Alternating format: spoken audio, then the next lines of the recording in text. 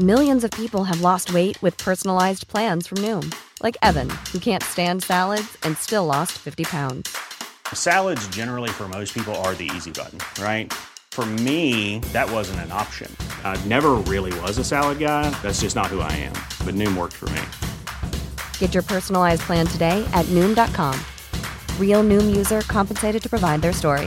In 4 weeks, the typical Noom user can expect to lose 1 to 2 pounds per week. Individual results may vary. It's The Wonky Show. We're talking new ministers, new UCAS numbers, cheating and academic governance. It's all coming up. Arguably, there was a time when we needed to test someone's ability to regurgitate knowledge because we didn't live in a hyper-connected world and we did need to memorise information. But I think we can probably afford to be more outputs focused, right? I mean, I saw some commentary, what I think was sort of pearl clutching really, about remote online exams and the inability to monitor how students were completing them. And like Mark,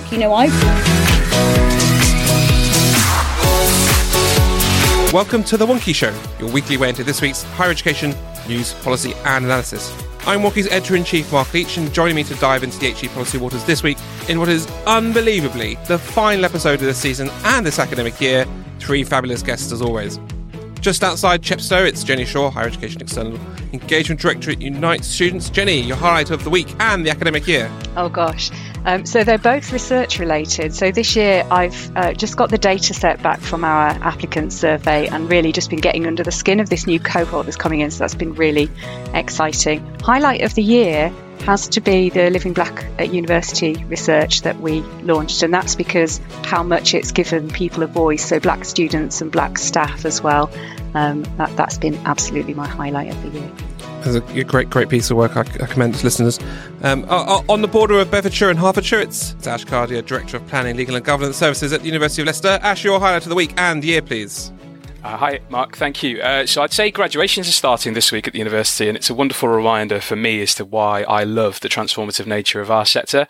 It looks like it's going to be a hot week for those who are graduating, so please stay hydrated, listeners. Personal highlight for me is that it's sports day in my children's school, and I'm really not looking forward to the parents' race at the end. And then I think in terms of the highlight of the year, I'm glad we're starting to finally kind of transition out of COVID. I know we're still a long way left yet, but that's one. And then the other is a shameless plug for the university, and it was that I think it's been the year of the ref, and we've gone up 23 places at the University of Leicester to rank 30th overall, so it's given a real feel-good factor to all at the university. Great. And in Exeter, it's Sunday Blake, Wonky's Associate Editor. Sunday, your highlight of the week and the year, if you please.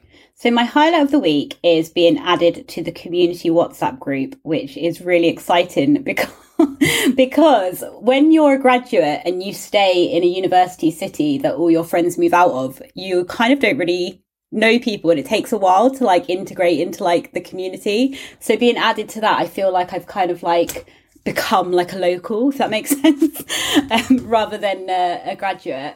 And my highlight of the year, at risk of sounding like a sycophant and having some anonymous Twitter account call me a bootlicker, is coming to work for Wonky, obviously, which has just been the best thing I've ever done, and have, the whole year there's not been one dull moment, which is incredible to say.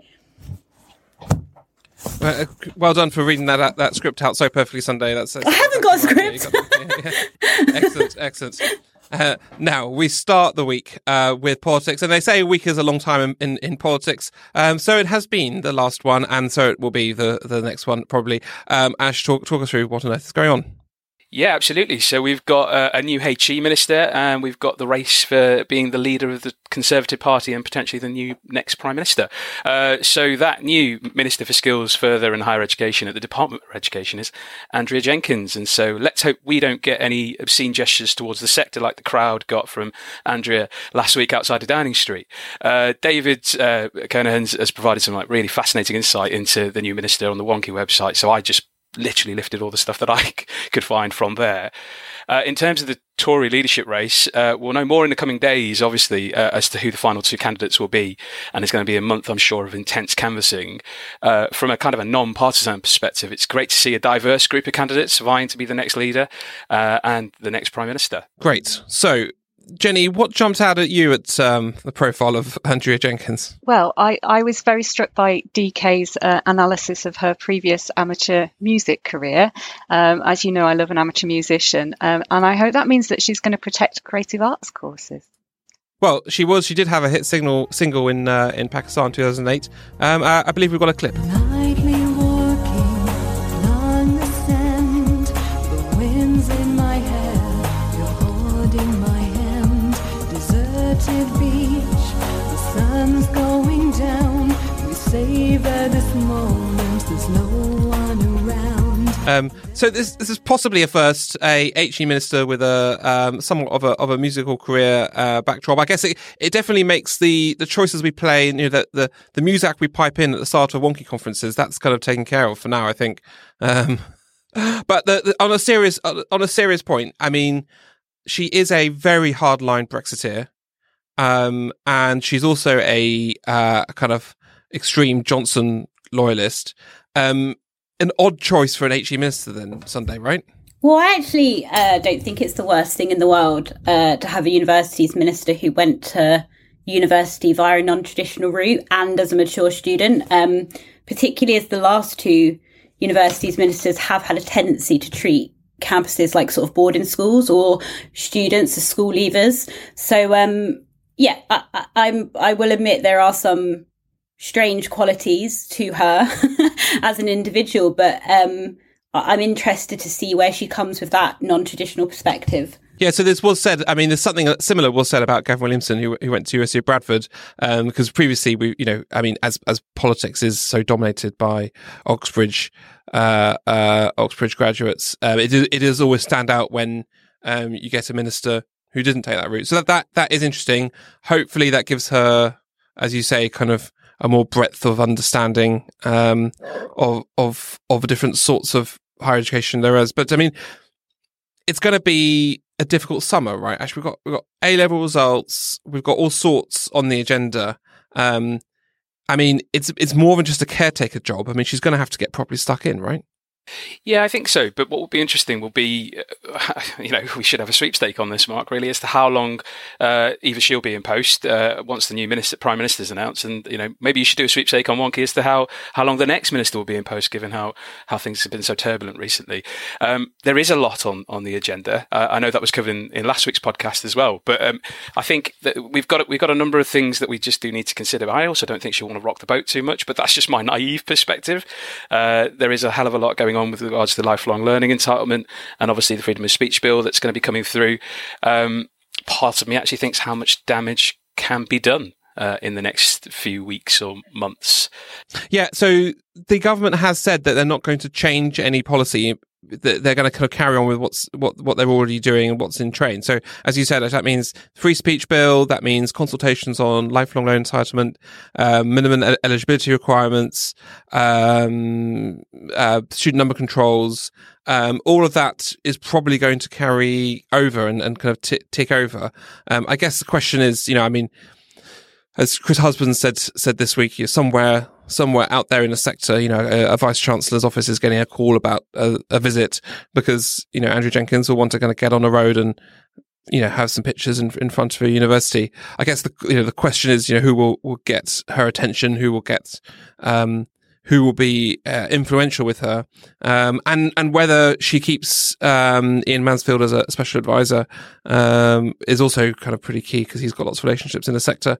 So yeah, it's going to be interesting to watch in the next few weeks, isn't it? Yeah, I think it's definitely going to be an interesting one. And I think one of the things I've always thought about ministers and new ministers coming in is, and you'll know more about this, Mark, than in your kind of previous experiences. Surely we should be utilising some of the experience of previous ministers in terms of mentoring and supporting new ministers that are coming into a sector. We've had some, very, very interesting characters responsible for our sector in the past. I'm sure, within their same party. So I'm sure they could call upon their experience. But how realistic is that? Is that something that could happen? Good question. And so we've got loads of hustings going on for leader of the Conservative Party. We're heading towards final two candidates, and there's going to be an awful lot of these things happening over the summer. If you were going to go along to one of those, and maybe you will, what would be the question you would ask those candidates? So I'd certainly, I feel quite passionate about this, and that's free school meals for all school children or children of a school age, from all the way through from primary, secondary, and then wherever the special schools are as well, etc. Just to make sure that every child is fed. I did a back of the envelope calculation as to how many billions it might cost, and it would cost quite a lot, but I think given everything that we've got going on, one of the questions I would ask is, would you be willing to consider that? Yes, the question would be, how would we pay for it? But, if that's through increased taxes, etc. But that's certainly something that I would want to have considered. You know what? I'm just going to pile on that point. I think there's nothing more fundamental than that. And I think then, we might want to extend that and talk about, okay, how are you going to address the dwindling of the value of the student maintenance package in a high inflation economy, and how are you going to address food poverty among students as well? Sunday, what would be your questions to the candidates? I was also going to say cost of living issue, but not just for students, but just for the general population. But to throw in something else, I do. One of the things that I've seen come out of a lot of the Tory leadership debate, which is exhausting because it's been going on for quite a few years now in education, but it's this idea of the idea of the culture wars, right? And you've seen like the attacks on advanced HE, the attacks on trans rights, and the thing is, I do think that young people can be slightly intolerant. They can run away with certain ideologies when they're at university, because that's part of going in and experimenting on who you are and your beliefs. But what I want to see is a candidate who's not coming out swinging and fighting in the culture wars, but someone who's actually going to end it, right? I mean, it's called a war, right? We want someone who needs to end a war. And I think one of the things I'm not seeing in the candidates is someone who can approach this issue, who's calm, level-headed, and can actually calm down a very divisive tension that is, that the sector's bearing the brunt of at the minute. So, yeah, obviously I would put cost of living above that. But as everyone else has said, things around cost of living, I would like to see someone actually come out and say, this is an issue going on at the minute and this is how I'm going to end it, rather than just fan the flames, which I think a lot of people are doing, or a lot of the candidates are doing. And just some sense of where they see universities in the world. I mean, it's been really popular for Conservative ministers to talk about there being too many students essentially, and emphasising other routes. But I think they are going to have to be pressed on what they want from the higher education system, how big it should be. And whether they're happy to continue squeezing it as they are in funding. I think it'd be a shame if it doesn't come up in hustings. Maybe I'll pop along as well to ask a question. Right, let's see who's been blogging for us this week. Hi, Alex Blower here, Access and Participation Manager for Arts University Bournemouth.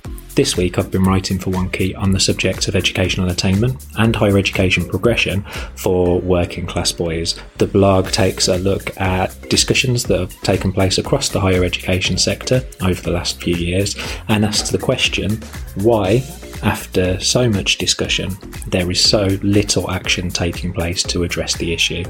It presents recent developments in access and participation plan strategy from the OFS as an opportunity to make meaningful impact for working class boys, and the blog constitutes a call to action collectively for the higher education sector to mobilise behind the issue and address it. Now we're getting many more numbers out of this year's UCAS application cycle. Jenny, walk us through them. Yeah, thanks, Mark. So as you say, UCAS have dropped their data on the 30th of June deadline applicants in the current application cycle. As a veteran of many a widening participation initiative, it's a bit of a dream come true for me, because we've got record numbers of applicants this year from those most deprived areas, the polar quintile 1 areas, and application gaps have narrowed between the most advantaged and the most disadvantaged areas. But it's quite bittersweet at the same time, because there is going to be a fierce competition for actual places.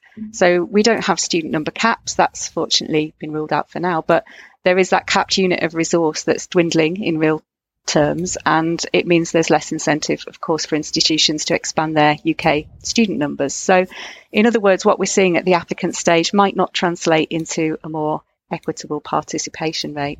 And then we've got the cost of living crisis. We've talked about that already, but for students, and especially those without parents who can help them out financially, they're going to be really vulnerable. So the total student finance package is not at all keeping up with inflation, and nor is it likely to do in the near future unless something changes. So in summary, although we're moving towards equality of opportunity when it comes to participation, we're still a long way from equality of outcomes. Yeah. It feels like a real tragedy to me. I mean, all this work for so many years in widening participation to get people to university, and we're heading to a point where universities essentially can't afford to teach them. And I mean, this is going to be a political problem this summer. We've been predicting this on Wonky for a while. So, I mean, outside of just this year, I mean, application rates have been rising, demand continues to increase, and the overall amount of 18-year-olds continue to rise. And this year, more than ever, we're starting to see really noticeable moves in universities having to prioritize or deciding to prioritize international students rather than home students when it comes to just trying to make the numbers add up. And I just feel like we're heading towards this massive crunch point. It may not come this year, but that gulf between the amount of people who want to go and the amount of spaces that there are, it just feels like, I mean, all that work to get to this point is going up in smoke. Sorry, more of a comment than a question. Someone else put about my misery. What else is it? What's the good in all this? Please correct me if I'm wrong, but I'm pretty sure that we had the exact same headline for this back in January, that record number of students are applying to universities. So it shouldn't really come as a surprise. I think what disappointed me this morning, when I was sort of going through the different press releases from UCAS and Office of Students around this, and there was just purely celebratory around this, and I really feel that it's a kind of it's like a veneer, it's like a sort of like, hey, isn't this great that these students are, a record number of disadvantaged students are going to university. I completely agree with Jenny. I'm not sure it is, and the other thing that I saw that was I was a little concerned about in the Standard, I think it was yesterday, there was an article on Kemi Badenoch, who said that she wanted to cut student grants and subsidiaries. I can't remember what, I think she said that was in response to the economic crisis, which made me laugh a little bit, because I don't think that those things are particularly well funded as they are, but especially not not in any way that's going to solve any kind of economic crisis, at least by cutting them. But it did worry me that those are the conversations that are happening with prime ministerial candidates at the time that record number of disadvantaged students are coming to universities. It's But not... hold on, they're not coming. It's applications. It's not sorry. I've applied. So Ash, this is good news, but in a vacuum, right? So it's good news that the work to get disadvantaged students into university or to apply to university is working. And it's good news that demand for higher education is strong, because that's good news for the sector overall. It strengthens the sector's position when it comes to negotiating with the Treasury and all sorts of things, right? But it's bad news because not all the students are going to get to go. Yeah, absolutely. I think there, in terms of the demand, I think there is still enough availability to meet that demand. Let's see how things go in terms of the different types of provisional offerings that the political landscape is trying to offer with regards to T-levels, apprenticeships, etc. But one of the fundamental questions I think we need to look at here is, are we prepared to support this new cohort of students coming in who have experienced things that none of us have experienced during their school and further education careers to date. So, for example, they're going to be requiring a significant amount of mental health and wellbeing support in terms of the types of assessments that they'll be going through at university, the types of critical thinking, for example. Have we as a sector looked inwards and thought, are we doing the best that we can to support these students? And I'm not suggesting we haven't, but I think we do need to ask that question. I think we do need to make sure that we are setting these students up for success, not failure. Yeah, so we've just got the data back, as I said, for our applicant survey. It's quite comprehensive. We've got a lot of detail on their mental health and their well-being. We've got a lot of detail about how they feel about their their learning, how they feel about social issues and so on. So really looking forward to sharing that hopefully next week. I think it will give us a real deep dive into what this incoming cohort is going to want and need. And it is quite different, just a little spoiler there. Great. Well, we look forward to seeing that very much. You can find all the UCAS data and everything else you need to know about what's going on in links in the show notes. Now, our colleague from Wonky, James Coe, is here to tell us what's going on with research allocations and everything else. Hi, it's James here, Associate Editor for Research and Innovation. It has been another busy couple of weeks on the science policy front. Of course, the government has fallen as the Conservative leadership election rumbles on. There is a gap at the heart of science policy with the departure of George Freeman. In a set of unusual tweets, George Freeman was saying he would come back to his role, and then he confirmed that in fact his offer had been declined. In the meantime, it seems that Kwesi Kwarteng is going to oversee that portfolio, but of course that leaves a day-to-day gap at the heart of this policy. This is unhelpful as issues like Horizon Association remain on a knife edge, and at the moment association looks more unlikely. However, amidst all of this uncertainty, Research England yesterday released their 2022 to 2025 budget. And it has a lot of good news in it for the sector. QR funding is up, there is additional funding for knowledge exchange, and there are more incentives around business collaboration. The funding formula is similar to previous years, with the links between 3-star and 4-star research maintained. Funding is following proportionately to disciplines, as it has previously, and there is even a specific mention of the value that arts and humanities bring to our shared cultural lives. No doubt a nod to some of the speculation that actually these things are somehow less valuable or should be defunded, as you will hear from lots of misinformed media commentators. At a time where everything may feel a bit loose, where there is a sense that science policy can be forgotten about amidst the wider chaos of government, a medium-term funding settlement that has increased quantum of funding to it brings a sense of certainty where the sector needs it most, and it can get on with the things which we are best at, pushing the boundaries of human knowledge in order to improve the lives of all of those we encounter. You should celebrate yourself every day, but some days you should celebrate with jewelry. Whether you want to commemorate an unforgettable moment or just bring some added sparkle to your collection, Blue Nile can offer you expert guidance and a wide assortment of jewelry of the highest quality at the best price. Go to BlueNile.com today and experience the ease and convenience of shopping Blue Nile, the original online jeweler since 1999. That's BlueNile.com. BlueNile.com. Ryan Reynolds here from Mint Mobile. With the price of just about everything going up during inflation, we thought we'd bring our prices down. So to help us, we brought in a reverse auctioneer, which is apparently a thing. Mint Mobile Unlimited Premium Wireless. How to get 30, 30, bit to get 30, bit to get 20, 20, 20, bit to get 20, 20, bit to get 15, 15, 15, 15, just $15 a month? Sold! Give it a try at mintmobile.com/switch. $45 up front for 3 months plus taxes and fees. Promo rate for new customers for limited time. Unlimited more than 40 gigabytes per month. Slows full terms at mintmobile.com. Now, there's some interesting new polling out about students cheating in exams. Sunday, walk us through it, please. Okay, so this is actually a survey which was commissioned by the law group Alpha Academic Appeals, which I love the name of, and it found that 16% of students say that they have cheated in online exams this academic year, but only a very small minority of those who cheated got caught.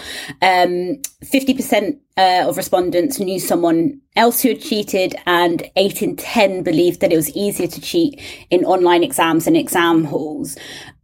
So obviously, you know, with this, there's the typical arguments that can be made when we talk about cheating. So, you know, like conversations around student academic confidence and imposter syndrome, and are institutions adequately preparing students for exams in a way that boosts their morale and their confidence, they feel they don't have to cheat, you know, all those conversations. But I actually don't think that this is so much of a why cheat conversation, a more conversation that we need to look at the reality of the world that we live in and whether the style of assessment used still reflects that.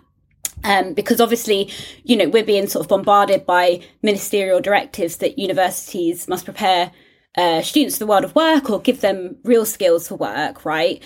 And it just made me think about, what is the reality of the world of work? Because what is constituted in this survey as cheating is very much how I work on a daily basis.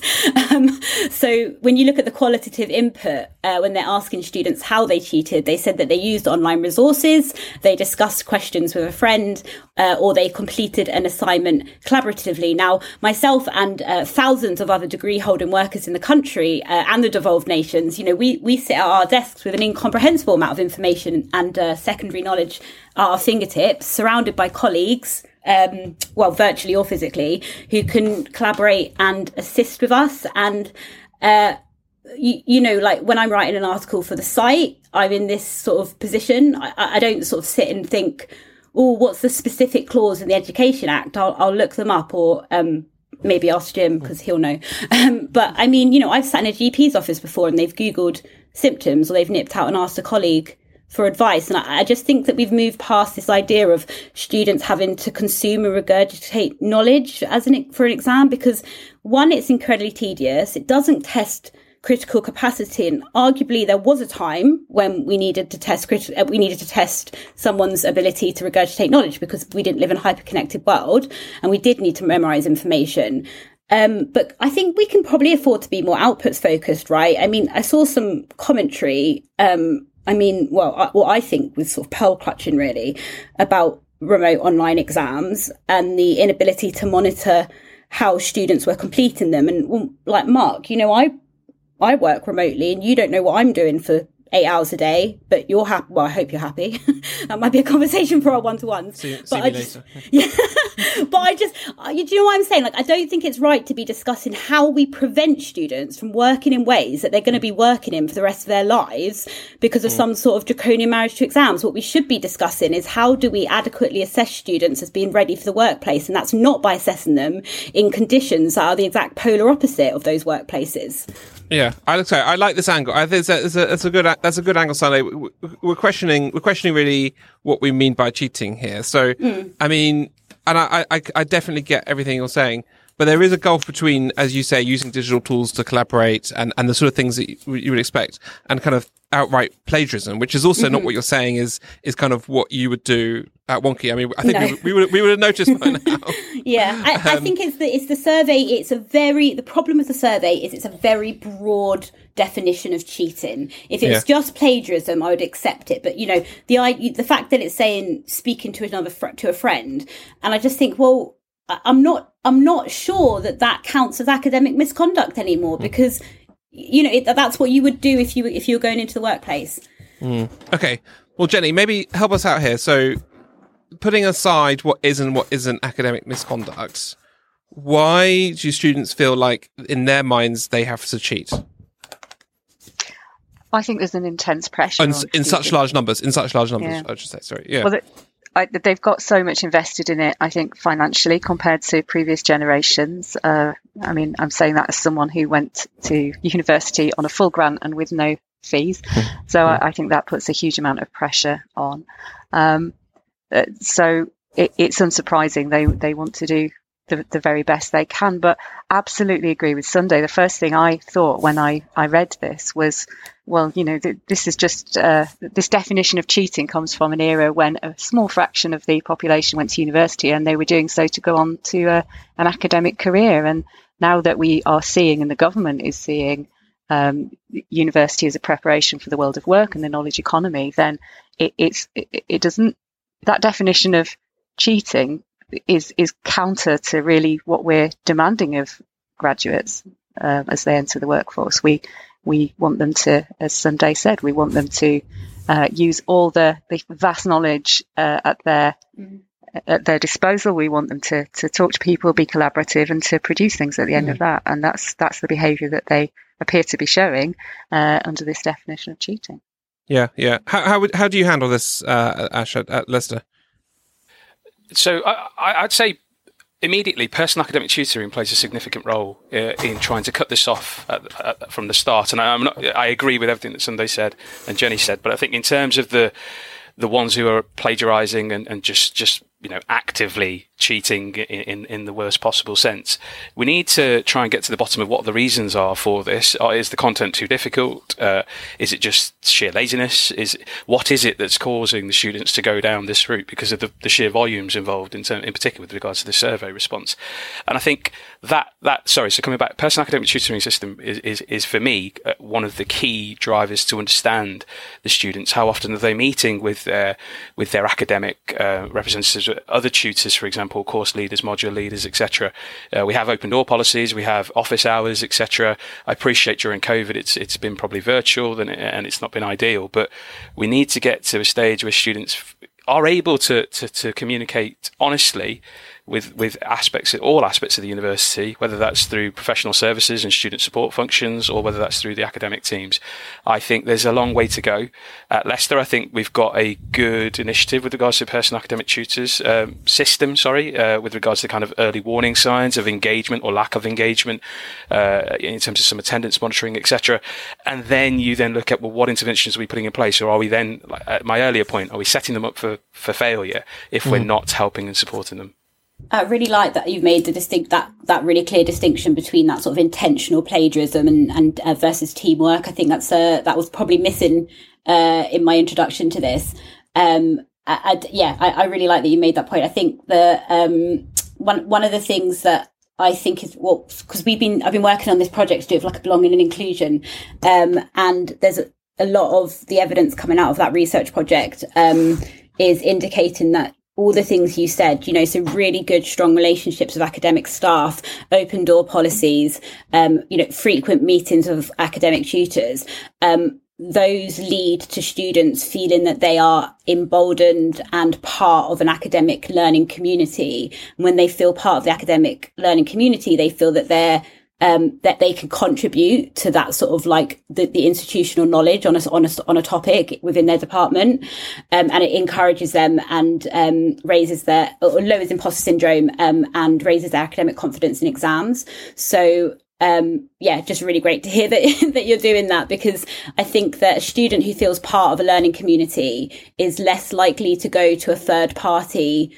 There are a lot of things popping up at the minute, sort of services that, extortionately expensive services, offering to complete exams and assignments for students. But when a student is embedded in their learning community through the outreach and services that you're talking about, the evidence coming from the work that Wonky and Pearson are doing is showing that they're a lot less likely to cheat because of their raised academic confidence. So that's great to hear. And finally this week, HEPI is out with a new report all about academic governance in universities and what governing bodies need to be doing better. Talk us through it, will you, Ash?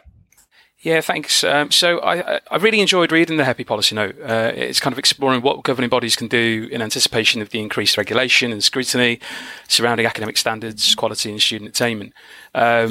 Putting aside the questions of autonomy, if I may, that's detailed in the report, and just going straight to the conclusions. So some of the conclusions here are that, they'd look to implement or see some of the following, which is degree outcomes statement. So that kind of an annual consideration of student attainment, what's happened, what's changed and why has it changed, and then an annual quality report to the governing body that focuses on kind of key performance indicators around NSS, around surveys, whether that's postgraduate, could be internal surveys as well. Summary of key points from external examiners, department action plans, and then specific areas of kind of risk and where they've got some concerns, whether that's either through partnerships, T&E arrangements, etc. Obviously, you've got a link to the TEF, you've got a link to the kind of the regulatory side of things with regards to the conditions, B3 in particular. I've kind of read out all the conclusions there, apologies. And I think they all seem sensible to me. And I suspect that some, if not all, may already be undertaken at a lot of institutions, i.e. I think the governing body will be aware of a lot of these aspects. Just speaking from my experience alone at the institutions I've worked at, I feel confident that these areas were considered even as far back as 6 years ago, actually, in some of the institutions I worked at, and continue to be so. I just wanted to add one kind of point around governance, though, and that is just a gentle reminder that most of the governing body lay members aren't paid to carry out their roles, and we ask a lot of them. And so if there's going to be any further increases on their time, are we looking at a change in position where they'll have to be remunerated and therefore a further cost to the sector? So I'm going to leave it there. Mm-hmm. I guess one of the interesting things that has clearly happened is more responsibility for governors and governing bodies over the last few years, as regulation has shifted in that direction. And I mean, I recognise as a governor of a university myself, I recognise that kind of tension between the kind of academic governance and the rest. And clearly we're heading to a point where it's increasingly hard to separate those two things out. I wonder if that means we need a much bigger think about these structures. You've got, should most universities have a governing kind of council and academic governance structure separately? Never the twain shall meet, or do we need to think about these questions much more in the round? Because, it's a kind of unavoidable tension now, isn't it, Jenny? I think this is a really interesting point. And when I was looking at this, I was reflecting that very, very few people outside of the sector and potentially some people within the sector are not that clear that there is this distinction between governance of academic matters and sort of general governance. It's something that I know Nick Hillman, director of HEPI, is fond of saying is universities are not just big schools.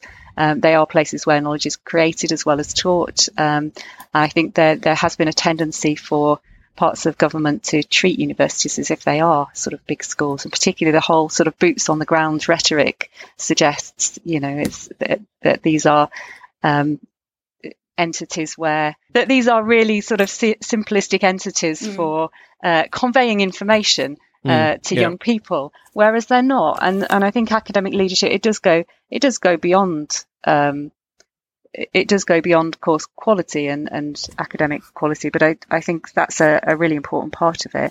But is it time to merge the two? I think that feels uncomfortable to me, and I think it will feel uncomfortable for the sector. I think it probably blurs some lines that don't yet need to be blurred.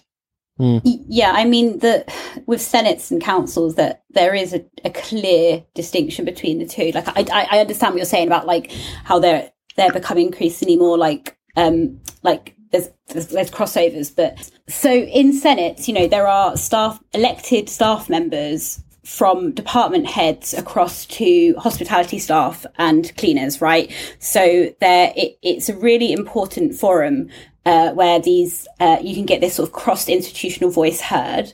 I think that going back to Ash's point on remuneration of council members, I think that would be something that would concern me a lot. And the point is that, this is meant to be an independent body. It's not meant to be a recipient of payment from the institution that it's governing at all.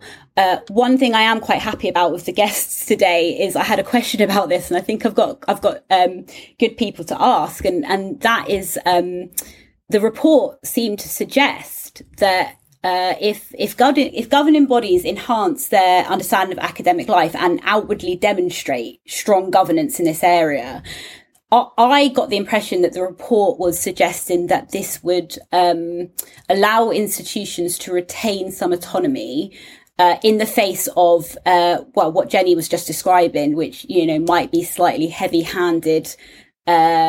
Sort of heavy-handed interventions from the government. And I wanted to ask, Mark or Ash or Jenny, like if you think that will happen, because as Ash said, this is something that actually university governing bodies have been thinking about for 6-7 odd years now. And yet, the sort of discourse and discussion that's coming out of government doesn't seem to be paying attention to that. So I didn't know if anyone had any thoughts on that. So, happy to come in there. So I do think that in terms of the kind of the academic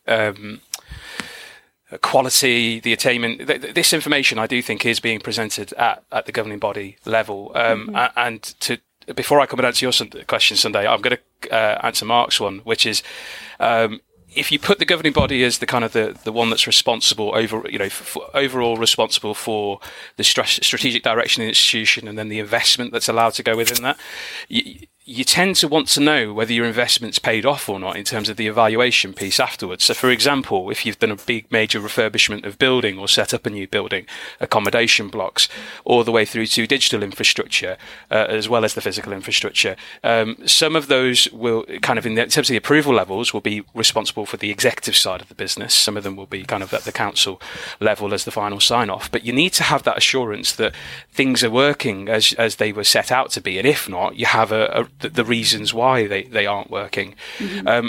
Coming then back to Sunday's question with regards to the autonomy of the institution, I'm worried when you hear a lot of this rhetoric, because I've seen good governance throughout my career. Yes, we've got examples of poor governance practices, but that's where the regulators stepped in and reviewed, and we've been able to have action plans that resolve this quite quickly.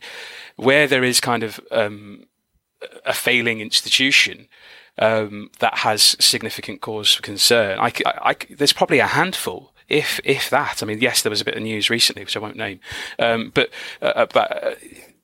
we've just got to be careful here, because I think sometimes there's a knee-jerk reaction to a problem that actually doesn't exist, in my opinion, from what I've seen and from what I speak to colleagues in the sector. So I would be worried if there's the kind of the question of institutional autonomy is kind of dangled over as, you're lucky to have this, we're going to take it away from you, because I don't see that there's a problem, if I'm really honest.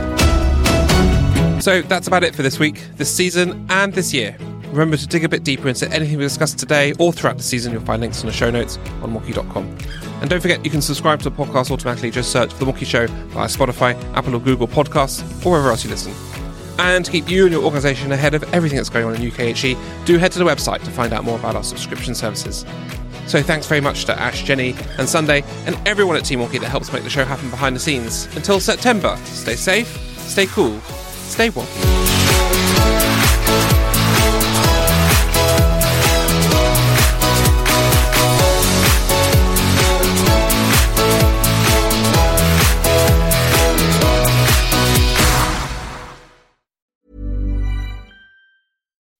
When you make decisions for your company, you look for the no-brainers. If you have a lot of mailing to do, Stamps.com is the ultimate no-brainer. Use the Stamps.com mobile app to mail everything you need to keep your business running with up to 89% off USPS and UPS. Make the same no-brainer decision as over 1 million other businesses with Stamps.com. Use code PROGRAM for a special offer. That's Stamps.com, code PROGRAM.